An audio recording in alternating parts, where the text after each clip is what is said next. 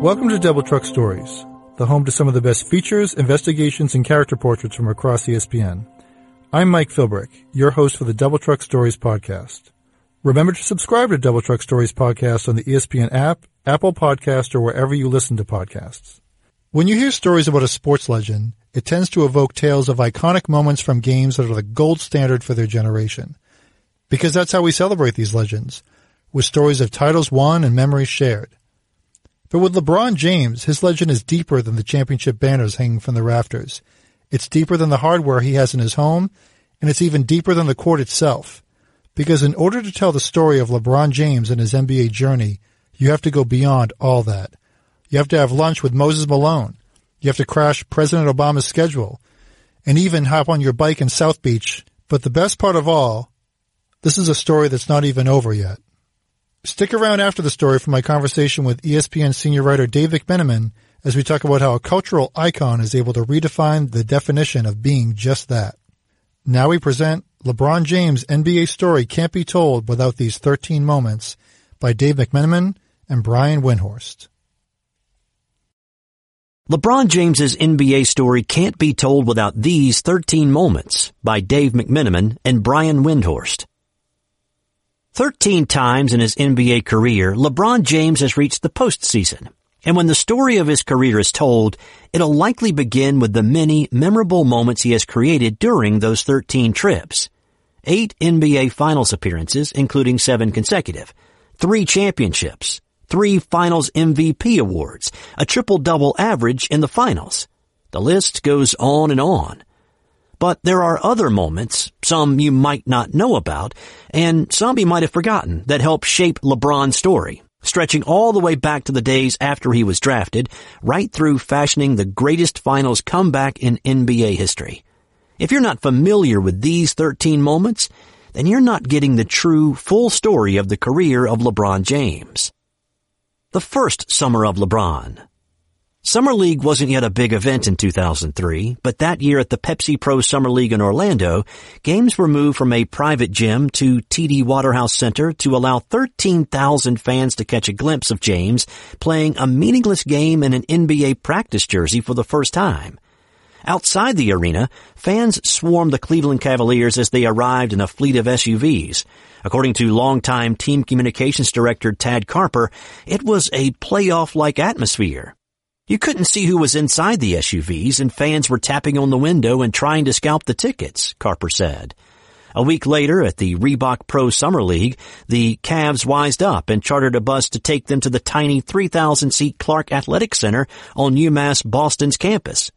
Summer League organizers arranged for makeshift parking in what Carper remembers as a mixed dirt and gravel lot, which was supposed to be secure from fans who had also parked there. It wasn't. Several fans hid in the lot by laying on the ground underneath their cars. When the Cavs piled off the bus, the fans rolled out into plain sight, hoping to get an autograph or a picture with James, who was unfazed. I mean, to be honest, man, I had got so much in high school, it wasn't something that was surprising to me or something that I haven't seen before, James said.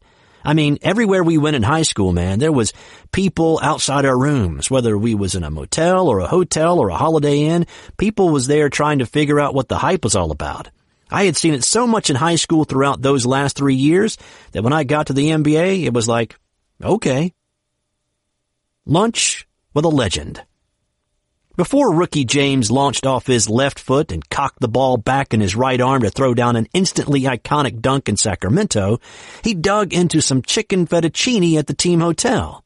It was his last lunch before a legendary run that would include multiple championships and MVP awards, and he was breaking bread with someone who had a couple rings and MVPs of his own, Moses Malone. The Hall of Famer, who connected with James through a Nike commercial shoot, visited the 19-year-old's hotel room, shared stories about life in the NBA, and offered up advice. It was just about hard work and dedication, James said of Malone's message. Whatever you give to the game will give back to you. That was already in my head, but when you hear it from someone who had accomplished so much, it resonates even more. Malone, whom James would affectionately refer to as Uncle Mo, was one of the rare greats of the game to embrace him from the very start. His gesture meant the world to James as he transitioned to the pro game. Just the simple fact that he was there, James said, just sounded very genuine. I appreciate that day. That was kind of like the beginning of the journey. Sitting in that room and sitting around with him and sitting with my loved ones. That was the beginning of the journey. A comforting conversation. On an off day in March 2009, James drove 2 hours to Columbus to attend a high school championship game featuring his alma mater, St. Vincent St. Mary, and Thurgood Marshall, a high school in Dayton. It was a hotly contested game with James's school ultimately winning by 6. But Thurgood Marshall's Jawan Staten, a spark-plug junior guard at the time, scored 28 points in defeat. In the moments after the final buzzer, Staten broke down in exhaustion and grief, holding his head in his hands as he started to cry. He felt someone hug him and started to speak to him. James grabbed me close. He told me that he lost the state final his junior year. He told me I was a special player and to keep my head up, said Staten, who later went on to play at West Virginia. He told me to remember the moment for the rest of my life. He told me to let that drive me for the rest of my life, never to feel like that again. Those were wise words, and I've tried to live by them. The moment created a remarkable photo, James comforting and offering advice to a teenager in a devastating moment. It's just who I am, I guess. It's not like it was planned. Obviously, I just recognized the kid had a lot of talent. He played his heart out against our high school, and he wanted to win that game just as bad as, probably living, James said. And I mean, he was just crying like a disaster, I've been there. I was in my junior year. I just wanted to try to give my words of encouragement in any way I could. The President and the King. James has been to the White House for 3 formal occasions when President Barack Obama honored his championship teams in 2012, 2013, and 2016. But it was the non-official times when James visited that were the most fun for him. In 2009, James was in nearby Silver Spring, Maryland for the premiere of a documentary he produced about his high school years, More Than a Game. He made a surprise visit to the White House despite not being on Obama's official schedule for the day. James and friends Rich Paul, Maverick Carter, and Randy Mims got a tour of the West Wing and met with Obama in the Oval Office. Obama even made visiting Italian Prime Minister Silvio Berlusconi wait a few minutes for a scheduled meeting. A year later, a few weeks after he signed with the Miami Heat, James returned to the White House as part of what ended up being a historic pickup game to celebrate Obama's 49th birthday. Among those who took part were Kobe Bryant, Grant Hill, Carmelo Anthony, Chauncey Billups, Magic Johnson, Alonzo Mourning, Chris Paul, Derrick Rose, Bill Russell, Dwayne Wade, and David West. Fantasy, but still not reality. James's feature film debut came in 2015's Trainwreck, and he has long been rumored to be involved in a Space Jam sequel. But there's another saga that predates both of those, a decade-old idea to have James star in a movie about a fantasy basketball camp. In 2009, after he'd gotten some attention for playing 4 different versions of himself in Nike ads, James started a project about an adult fantasy basketball camp set in Las Vegas. The script, from established screenwriters Lowell Gans and Babalu Mandel, was to be produced by Brian Grazer. It was scheduled to film in 2010, and director Malcolm Lee spent time with James during the 2009-2010 season. But after the decision, pre-production stopped. The project stayed dormant for 3 years. In 2013, Kevin Hart agreed to co-star with James. The movie had a new name, Ballers, and a new setting, Miami, where James had just won 2 titles with the Heat. Hart was set to play James's less talented brother. But James left Miami a year later, and the project never got off the ground. After Trainwreck, momentum returned. In 2016, Mark Wahlberg announced on The Tonight Show that he was going to star in a fantasy camp movie with James, and it would be written by Doug Elin, the creator of Entourage. Nothing has happened with the concept since. Will it ever get made? There's still the hope, and the idea is still out there, James said. Kevin Hart is, well, you can't stop him. The route that he's on right now, he has no time to be stopping and waiting. He's got to stay on that wave. So, we'll see what happens. Hanging up number 23, everywhere. Michael Jordan has attended only a few dozen of James's games over the years, But when he sat courtside for one game in Miami in November 2009, James seemed overwhelmed with emotion. As he was walking off the floor, he whispered to TNT's Craig Sager that he was going to dump his number 23 to honor Jordan. After the game, he doubled down and suggested that the entire league retire Jordan's number. In Miami, Jordan's number 23 is retired and hangs on a wall on the side of the arena. That night, Jordan sat next to Heat president Pat Riley, who had the idea to honor Jordan even though he never played for Miami. "He's the best basketball player we've ever seen," James said that night. "If you see 23, you think about Michael Jordan. You see guys flying through the air, you think about Michael Jordan. You see game-winning shots, you think about Michael Jordan. You see fly kicks, you think about Michael Jordan. He did so much, it has to be recognized, and not just by putting him in the Hall of Fame." A few weeks later, James filed paperwork to change his number for the following season. When he signed with the Heat and switched to number 6, there were some conspiracy theories that James knew he'd be going to Miami, and that's why he brought up the number change. James denied that was true, noting he would have had to change his number if he signed in Chicago, where it is also retired for Jordan. After wearing number 6 for 4 years in Miami, James switched back to number 23 when he returned to Cleveland. An early meeting with a future rival. In July 2010, after 3 days of free agency meetings with 6 different teams that were monitored by media and fans like a congressional hearing, James pondered his future at his annual Nike basketball camp at the University of Akron. The camp was for elite high school players, but also featured some of the nation's top college players serving as counselors. They drew the attention of scouts, playing pickup games that often turned into a who's who of future lottery talent. On the second day of the camp, with the whole basketball world hanging on his free agency decision, James, joined by Chris Paul, showed up in workout clothes ready to play. Joined by a couple of James's Cavs teammates, they took on a team that featured Dayton's Chris Wright, Georgetown's Vernon Macklin, Butler's Shelvin Mack, Duke's Kyle Singler, and a rising junior sharpshooter from Washington State named Klay Thompson. Yes, the first time Thompson faced James and Paul was on a side court in Akron, Ohio. "You never know who you're going to cross paths with," James said, recalling the game. "That's why, for me personally, I've always been kind to the younger generation and the kids in high school, the kids in college, the kids growing up. I would never want a story to come out about me and them say, 'Man, when I was in the 10th grade, man, I went up to LeBron and he told me you ain't never going to make it. And now, you know, that's whack for me, to kill a kid's dream before it started. That's whack to me.'"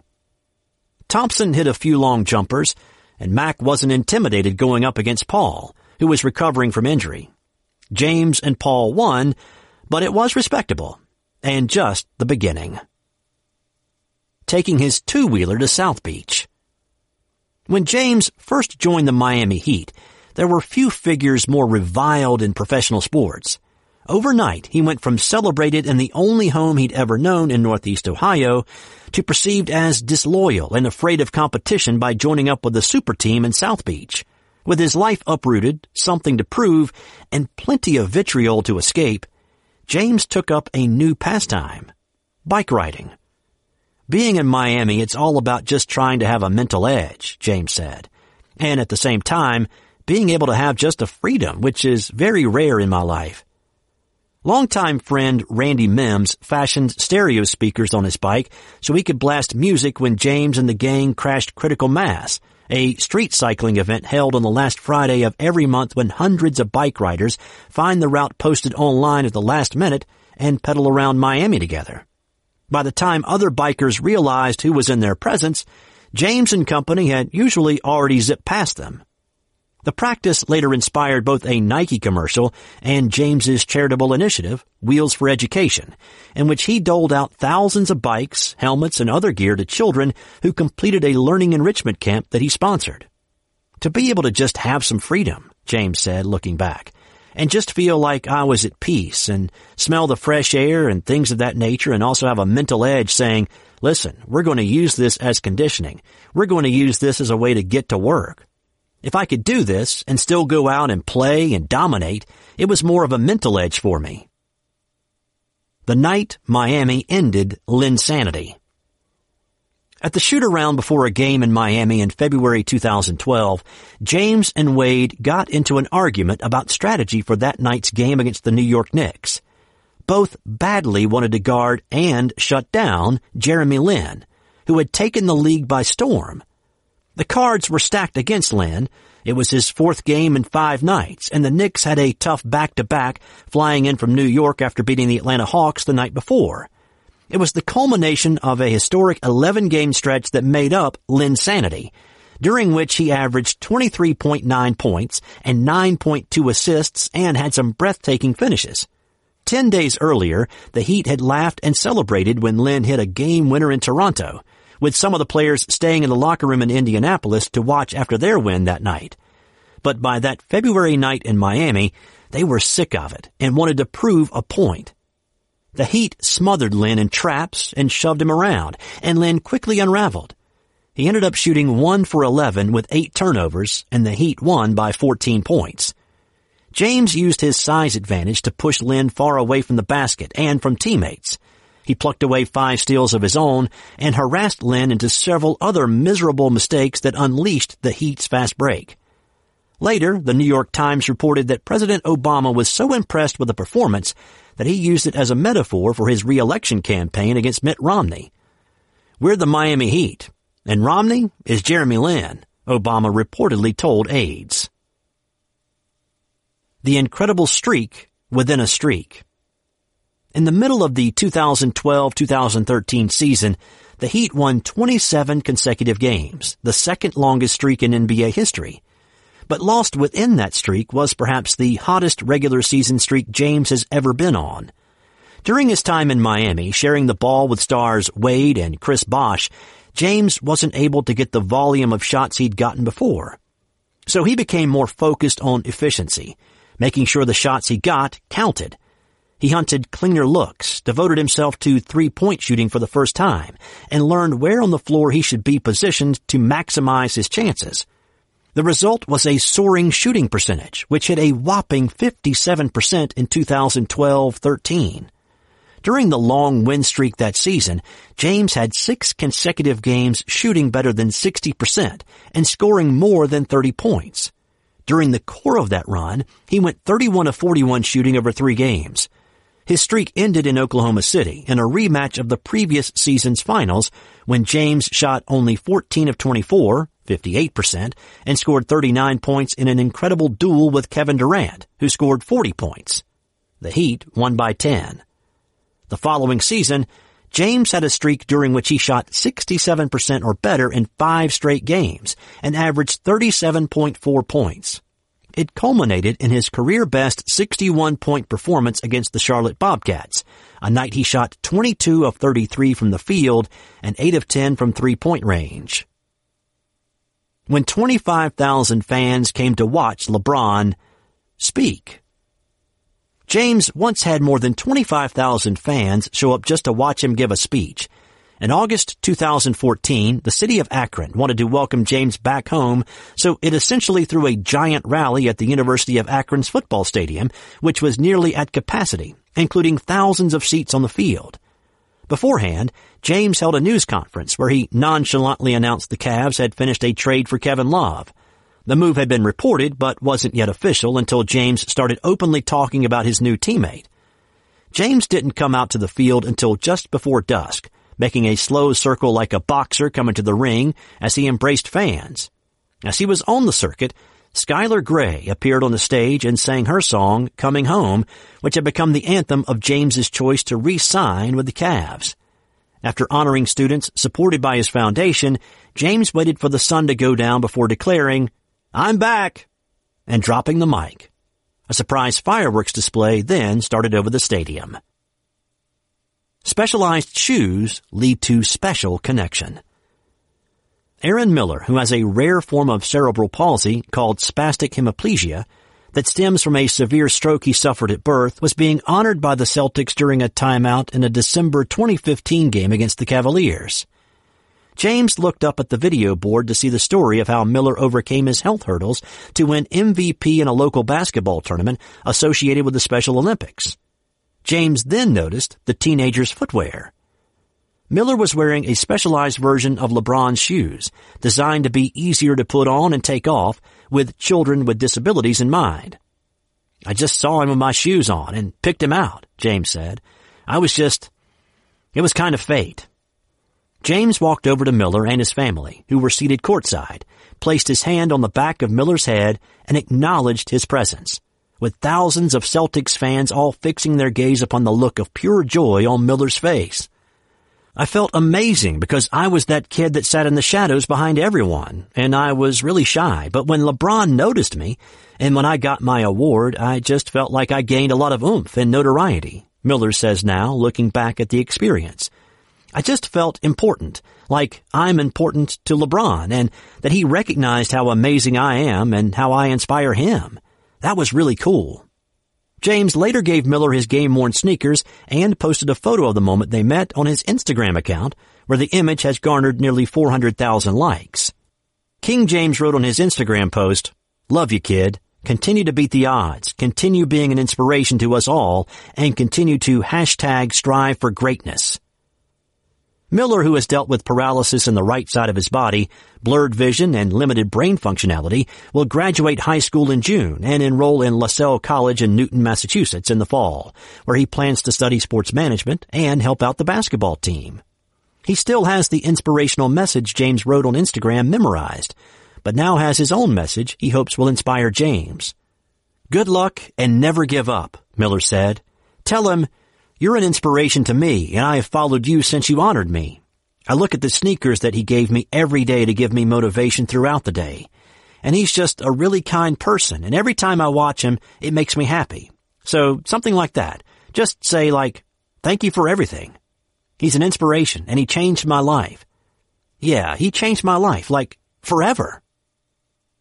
Raw emotion after an emotional loss. The Cavs had just lost to the Golden State Warriors on their home floor to fall down 3-1 in the 2016 NBA Finals. No team in NBA history had ever come back from that type of deficit with a championship on the line, and Cleveland would need to make that comeback against a Warriors team that won a record 73 games in the regular season. "We had a chance to win that Game 4 at home, and we let it slip away," James said of a game the Cavs led by 8 in the third quarter, but ended up losing by 11. "We let Steph and Clay get loose, and we let it slip away." Flipping through the channels with his wife, Savannah, after one of the most disheartening losses of his career, James's attention was grabbed by Eddie Murphy's 1987 comedy special, Eddie Murphy Raw. With Murphy cracking his solemn spirit, James whipped out his phone to send a directive to his teammates after he and Savannah were finished laughing our ass off. "As hard as it was, man, I knew how I felt, so I can only imagine how my teammates felt at that moment," James said. "And it was like 1:30, 2 o'clock in the morning. I just felt the need before we got on this plane to go out there to send them a text message and just let them know that, listen, whatever y'all gotta do, however y'all feeling, it's cool. Feel as feel as bad as you want to, but leave it here. Leave it here and don't bring it on that plane because we got work to do. And if y'all trust me as y'all leader and y'all feel that, then I'll make sure we come back home for a Game 6. The rest, Cleveland's first title in 52 years, is history. But it might not have happened without an assist from Eddie Murphy. "It just happened to be on," James said. "It's one of those movies, one of those stand-up shows that if it's on, you stop and you watch it. And it just happened to effing be on at that point in time. It was the perfect timing." Joining me now is ESPN senior writer Dave McMenamin, coming to us from the NBA Finals, currently in Cleveland. Dave, welcome. Hey, what's up, Mike? Thank you for making the time. Of course, anytime. I'm glad to be able to talk about these stories with LeBron. So, yeah, I was wondering, like, at what point you're going to be like, is this another LeBron thing? Come on, enough. Well, you know what? I think that was why this was a challenge to write, because the assignment coming from editors Adam Reisinger and Christina Douglas was, hey, LeBron's having this fantastic season 15 years in. This is pretty threadbare ground. We've walked over this story time and time again, trying to put some context into the type of career LeBron's had, all of the growth and development he's had that led to this great run, and now he is putting himself in the conversation as, if not the greatest player of all time, certainly among a handful of guys who could hold that mantle. What can you tell us about it? We don't know yet. And so over the course of about 2 months, I'd say, Brian Windhorst and I huddled together, had a couple phone calls, talked to people we knew that have been around LeBron's career for a long time, trying to polish up a couple nuggets that not everybody may have heard about before. So getting into some of those, the stories you mentioned, the 13 moments, one of them, when he made his, when he was doing summer league not long after he got drafted, and the hysteria around him, it seemed that, he was, while he didn't go to college, it seemed that being a 21st century prep star and the way you sort of live on the internet and live in the limelight almost immediately, and more so today with social media, it seems that prepared him more for the NBA than almost the competition he faced. Yeah, and ESPN was part of that. Obviously, we aired some of his games at St. Vincent St. Mary on, our air. We had Dick Vitale and Jay Billis there, treating it like a big-time college game, the same type of production value. But it's a kid, who wasn't even 17 years old yet. And from that moment, though, talking to LeBron about his first summer league, talking to Tad Carper, the longtime communications director for the Cavs, he didn't flinch. Like, when he was faced with the hoopla and the hysteria and all of the attention that came from the very start of his NBA career, he might as well have been Kobe Bryant, and the hysteria was Matt Barnes trying to fake an inbound pass right in his face. It didn't faze him one bit. And, we're talking about, this is like extra. This is him down in Orlando Summer League, driving into the arena in an SUV. Mind you, security's come a long way, because the Cavs took an SUV from the team hotel that Darius Miles was actually driving. Like, this would never occur today. Darius Miles is driving the SUV. LeBron's in it. And teams of fans and scalpers are knocking on the windows, asking them if they have tickets for sale, not knowing that LeBron's actually in the car. And that was one of two summer leagues that the Cavs played in that year. They go up to Boston. They had to use a different gym for the Shaw Summer League than they had been accustomed to, because there's so much fan interest. And guys are literally hanging from the side baskets to get a view during these games. And again, an interesting parking lot situation. There was people basically, they roped off the lot early morning because they had to find extra parking for the team vehicles. And people, they had cleared out the lot, or so they had thought, security had. People were actually sleeping or laying down under their cars. And when the Cavs bust, now they graduated from SUVs to a bus by the time it went from Orlando to Boston, realizing Smart. That security situation, people rolled out under their cars, and they had things for LeBron to sign. They had their cameras ready, tried to take pictures with him. And who knows how long they were waiting out there for that opportunity. But again, LeBron told me that dating back to when he was in high school and they'd go on these tournaments, he'd be staying in a random Holiday Inn, wherever the tournament was, whatever the team could afford rooms for the St. Mary's team. And the same thing would happen there. He's a teenager and people are knocking on his hotel door asking for autographs. So it never seemed to intimidate him, this life. And it gets back to the whole chosen one tattoo. He seems to have the feeling that fate's been on his side, and so he's just following the path that's in front of him.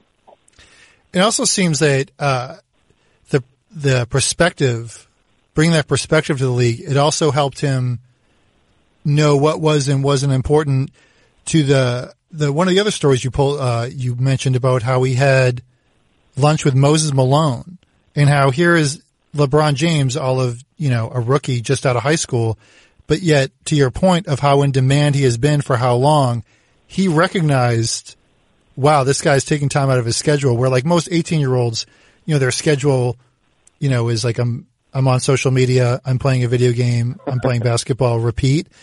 And to know like that he has a schedule and commitments, and even though he was at 17 or 18.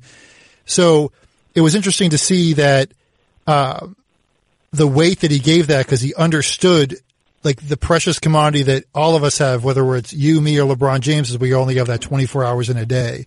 And for anyone to give part of it, how important that is. So based on that, have you, in your reporting of LeBron, like, does he sort of pay it forward? Like, does he sort of take a rookie out and take them under his wing a little bit when they come in? Yeah, he's taking a completely different approach than the established greats or established players took with him when he entered into the league. Like, he felt a great degree of shade and jealousy. I mean, when he signed a $90 million Nike contract with actually, there's reports of actually being worth more of that because of the signing bonus, but at least a $90 million Nike contract before he even played a game. The response from a lot of people already in the game or former players was, who's this kid think he is? And rather than people like Moses Malone trying to bring them under his wing, he got the cold shoulder for the most part. Moses Malone and Jerry West are two of like the rare greats who seem to embrace him from the start. He did not want to have that same type of reputation. He wants to grow the game. And so from the LeBron James Skills Academy, which he has every summer, where he kind of has his path intersect with most of the young prep players who come up through the high school ranks and end up making to the NBA, to, just having kind of an open door policy. And we've seen, J.R. Smith, way before he was a Cav, worked out in the summer with LeBron James. Kevin Durant, way before he was a finals opponent of LeBron, worked out in the summer with LeBron James. And, there is a list that is way longer than just, a lot of people will say, oh, well, some of this is, they're clutch clients. He started his own agency, Rich Paul.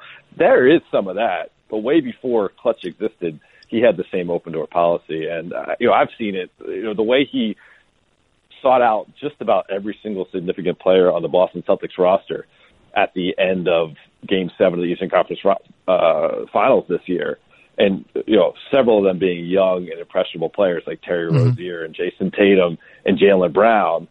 He wants his reputation and not just caring about his image, but caring about the game-wise. He doesn't want to be that guy who is a hypocrite and says, man, I hated the way guys treated me when I came to the league.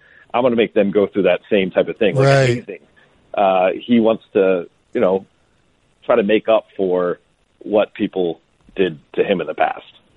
Well, it's interesting you said, because and also one of your stories about talking about how, you spent a lot of time talking to Jason Tatum after the Game 7 loss. And one of the stories you mentioned, how when he went to go see his alma mater from high school, and he went and found the guy, Juwan Staten from the other team, to talk to him about what it's like to lose. And I think that was, I'm just saying, it just seems that in every situation, he's sort of like, he does an amazing job, like sort of seeing his own story in his past and identifying it when he can, and sort of passing on the knowledge. I think that story in particular was about starting to find out the weight of his influence, the weight of his voice.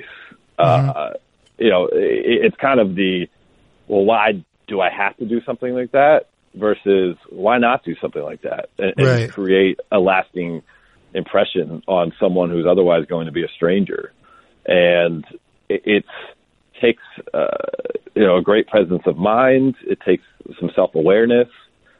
It also takes the effort and the patience to find those moments. I mean, he could have left the gym when that game was over. It's a high school game, right? What does he have to be doing messing with the team that lost? But,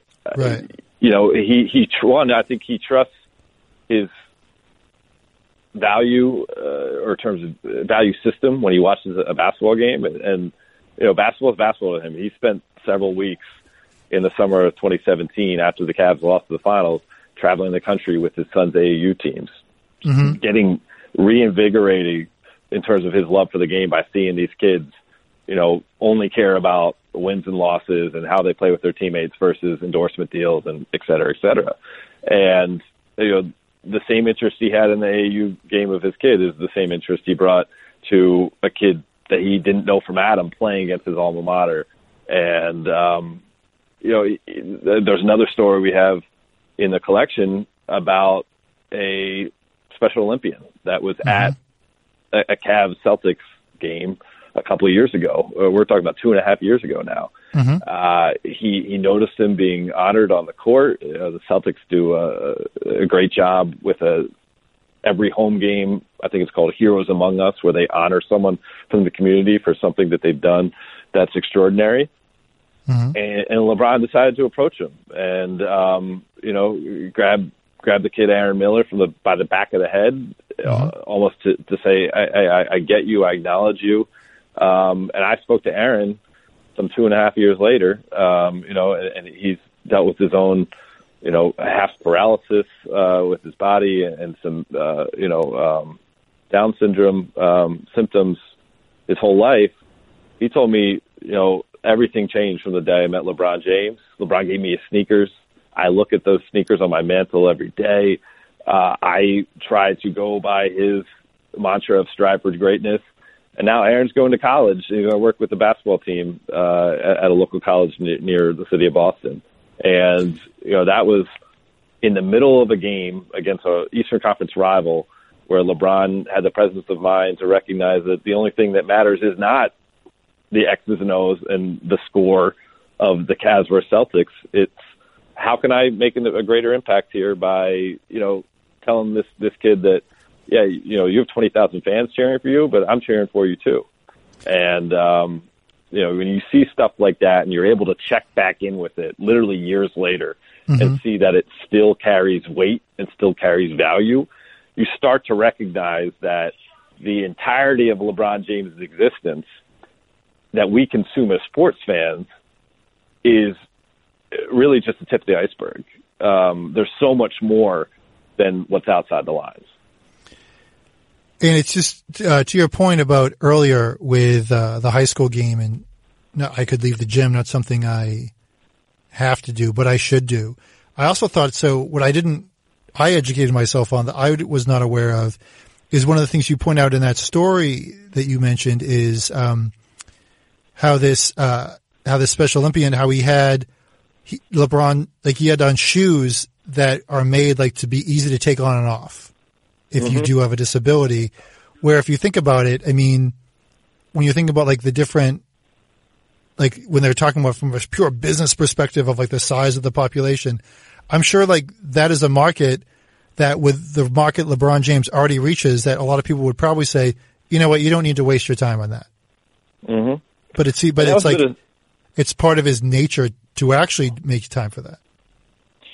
And that was a bit of serendipity. LeBron told me sometimes I just look into the crowd and I catch someone's eye, and that's going to be the kid that I give my arm sleeve to or give my wristband to after the game. And the fact that Aaron Miller is wearing this specialized sneaker that literally LeBron and his team developed, so children who have problems tying their own shoes. It's basically a shoe that almost comes into two parts, and then you zip it up, and it's a lot easier for someone to take on and off without the help of someone if they have some sort of palsy. Right. It's empowering. It's incredible. It's incredible. And that was, again, speaks to kind of this kind of fate theme that seems to be a through thread in LeBron's life. And one of the other stories you mentioned going forward about how at one point, LeBron James hinting that maybe the whole league should retire number 23 for Michael Jordan and his reverence for Michael Jordan. But it's also part of our chronic condition of being NBA fans is that we need to compare everyone to everyone, especially LeBron James to Michael Jordan. But the theme I keep getting back to whenever this conversation was up for me is that you forget about the numbers, the titles, average, whatever you want to do, but just what we've been talking about, Dave, with the psychology and the mental approach of it all, where I guess the best way to put it is I'm not sure how Michael Jordan would have fared in a world where not only was everyone looking for you, but everyone is looking for you and is carrying a portable movie studio in the palm of their hand and a smartphone. Yeah. I mean, there's stories to this day that are known about Jordan that through the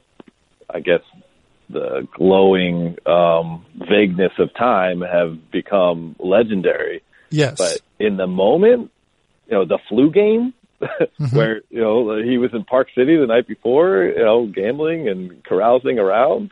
Right. How would that be viewed in today's media? How would something like when he's playing the Knicks in the playoffs and he's cited or spotted, I should say, down in Atlantic City the night before a playoff game, how would that fly in today's media? And so LeBron's had a whole nother set of rules to abide by, to live by. Mm-hmm. And even in that, his greatest discretion would be the decision that most people will cite, and that raised almost $3 million for charity. Mm-hmm. So his worst moment is far better than a lot of players' best. And it seems, but through all this, like you're talking about, with the young players and the stuff that he used to do, like with bike-a-thons and like the commitment, like if you go to the LeBron James Family Foundation page, there's like a lot of events and a lot of things going on. Now, where does the motivation to do all this come from? I mean, like he didn't, and how he grew up, like where does he maintain the drive and almost the feeling of responsibility to do all this, where he could, I guess my point is he could do far, far less and still be doing way more than most elite athletes, let alone people who are in the conversation of the greatest ever. Yeah, I mean, he hasn't. That's a great question, Mike. He hasn't completely revealed the total aha moment for when he became so much involved in the LeBron James Family Foundation. There were a couple things that are cited. One, the way the Heat as a team, when LeBron was on it, responded to the Trayvon Martin tragedy, where they decided to all put on their team hoodie and pose for a photo with their heads down as a sign of solidarity that, hey, we're just like him. That could have been us. That was unfairly targeted by a neighborhood watch person and considered a threat when we're just walking around at night wearing a hoodie. That's one moment. And then the fact that he has really decided to keep his approach kind of like at a grassroots level, where almost a pay it forward type of ethos behind it, where I'm going to take care of the place that takes care of me and has taken care of me for a long time at Akron, Ohio. And I'm going to give all these children who enter into my program, around sixth grade and go all the way through high school, the chance then to get a free college education. And then hopefully they'll be able to set themselves up to live comfortable lives with gainful employment and build their own families.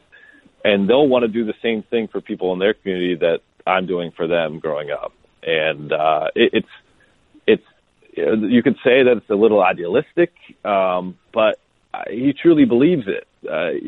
He makes sure he nourishes it through incentive programs for the children who do well in his program, in terms of uniforms and sporting equipment and trips to Cedar Point Amusement Park in Sandusky, Ohio, and through things like, he does automated voicemail for people, automated emails, but also he'll do a random surprise call up, a kid, or write a handwritten letter to a kid. All those things, he gets to feel the direct impact of it. And I think that fuels him to continue to do it, because it touches him to see what his efforts are capable of creating out there in the world in terms of a positive force. But beyond that, I think he feels kind of fortunate that he had a place like Akron, Ohio, never turn its back on him, even when a lot of the world did. And he's chosen to pay that back. So another thing, going to the court for a minute, when you mentioned the story about Jeremy Lin and stopping Lin's sanity back in 2012, how motivated does LeBron get every year to stop the new hot kid in town? You see in all the history of sports, oh yeah, wait until this kid's great, but wait until he has to face so-and-so. Like, does that motivate him, or is it like sort of nonsense? Like, well, at the end of the day, I don't care what you do as long as we win. It does motivate him. He doesn't want to feed into it. And this is funny. This is actually one of the stories that Brian and I had tossed about, maybe adding to it, but it seemed almost too big for these vignettes. But for the last several years, it's become almost clockwork where if the opposing team has a young, bright star, the media that follows that team will come into the Cavs locker room after the game and try to get LeBron for a quote. And it's almost the validation, the kingmaker that he can be if, hey, Miles Turner blocked you in this game. What do you have to say about Miles Turner? Joel Embiid had a nice defensive play against you. What do you say about Joel Embiid? And on and on and on. And for a while, his line was, "Hey, listen, I'm not a GM, and it's not really my job to comment on opposing players." But that goes a little bit against what we were talking about earlier, where you want to embrace the new generation and kind of pay it forward in the game. And so he's loosened that stance a little bit over the last year or so, and you've seen him, one, get up to play a kid like Donovan Mitchell, but even after the Jazz beat the Cavs in Utah this year, rather than be salty about it, he still was magnanimous and took a moment to recognize just how special Mitchell could end up being. And, of course, there's the business side, as I mentioned before. Ben Simmons is with Clutch Sports, and they look to identify players that LeBron can help out achieve that next level, what he calls the blueprint. He tried to give it to Kyrie Irving. He tried his darndest to have Kyrie Irving be on his kind of program for what he believes is the necessary steps to reach ultimate success and stardom in this league. But Kyrie kind of marched to the beat of a different drummer. Yeah, he took his talents to North Station. Yes, he did. Yes, he did. But that's a part of LeBron's playbook at this point, where he gets excited to play against these players and certainly reassert his dominance against them. I think you saw that in particular in the Boston series, when Jason Tatum dunked on him in Game 7 and then kind of gave him a chest bump on the way back up the court. Yeah, that ruffled LeBron's feathers. Believe me, it did. And if I was out there, I would have been like, bro, I wouldn't have done that.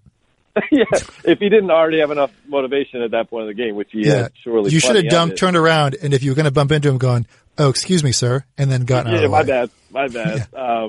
But those challenges, I think, keep him fresh in the game as well. I mean, he's been doing this 15 years. Think about all the bus rides, all the ankle tapings, all the ice baths, et cetera, et cetera, et cetera. Yet he still loves it, and I think part of that is that there's a constant challenge now against Father Time, and Father Time is personified by this young wave of players. And one of the final vignette, I believe, when you talk about how when they went down 3-1 to the Warriors in 2016, and they were pretty down, and then they just happened to, we're watching Eddie Murphy's Raw, and next thing you know, everyone was just really laughing. They thought it was funny.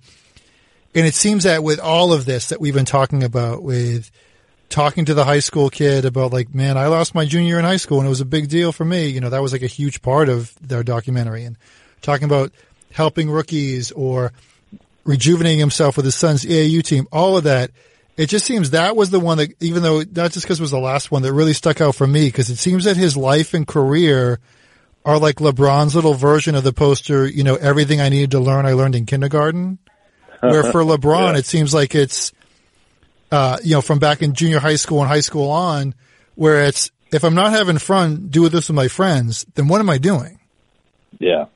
Yeah. What a moment that was. I mean, the most crushing loss of a professional career up to that point, because you have the rematch against the Warriors. You are healthy. You're coming back home, and you really believe, in that Cavs locker room, I covered that team on a daily basis. They believed they were the best team in the league, despite the Warriors winning 73 games that season. and you go home and it's 3 a.m. and you can't sleep and you're sitting on the couch with your wife and flipping the channels, and here comes Eddie Murphy in a ridiculous purple leather jumpsuit, right, it's making you laugh, and it, resets something in him, and he takes out his phone, goes to the group text, and lets everyone on that thread know that, hey, that tonight sucked, and you're going to be upset about it, and you're going to wallow in it, and that's fine. But when I see you all at the airport tomorrow to step onto that plane, we got a job to do, and our season is not over. And, again, a lot of these stories also speak to his mental toughness. And he's been through so much. He's lived 30 lifetimes in his 33 years, more life experience than any of us would ever probably dream about having, or probably ever any of us would want to have. It's a lot. It's a lot. And careful what you ask for. You just might get it. Yeah. But you know what? It allows him to stare in the face of these situations and not blink, and be able to process them and stay level-headed and still find excitement in the challenge.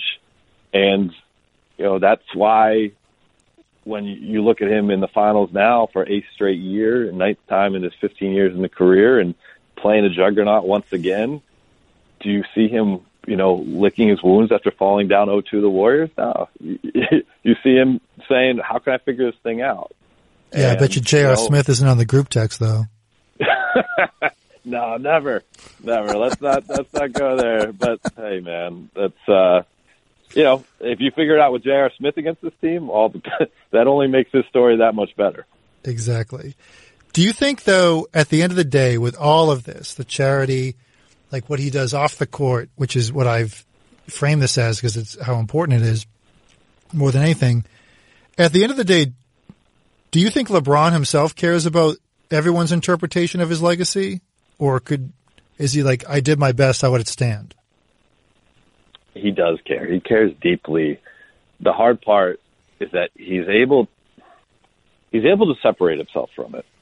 He recognizes that there's always going to be misinformed people that have incredibly rigid thoughts on who he is and what he's about, and they'll never know. And one of the quotes he also often cites is Teddy Roosevelt, a part of his speech, The Man in the Arena, where basically saying, unless you've done this yourself, you have absolutely no idea. And so, you know what? I can dismiss your thoughts because you don't know what you're talking about. But he also knows that he wants to have everything he's been working for validated. And it won't just be validated by him. It's going to be validated by the court of public opinion. And I think that's why, he indulges people like myself and Brian and other journalists that he's learned to trust over the years with his time, because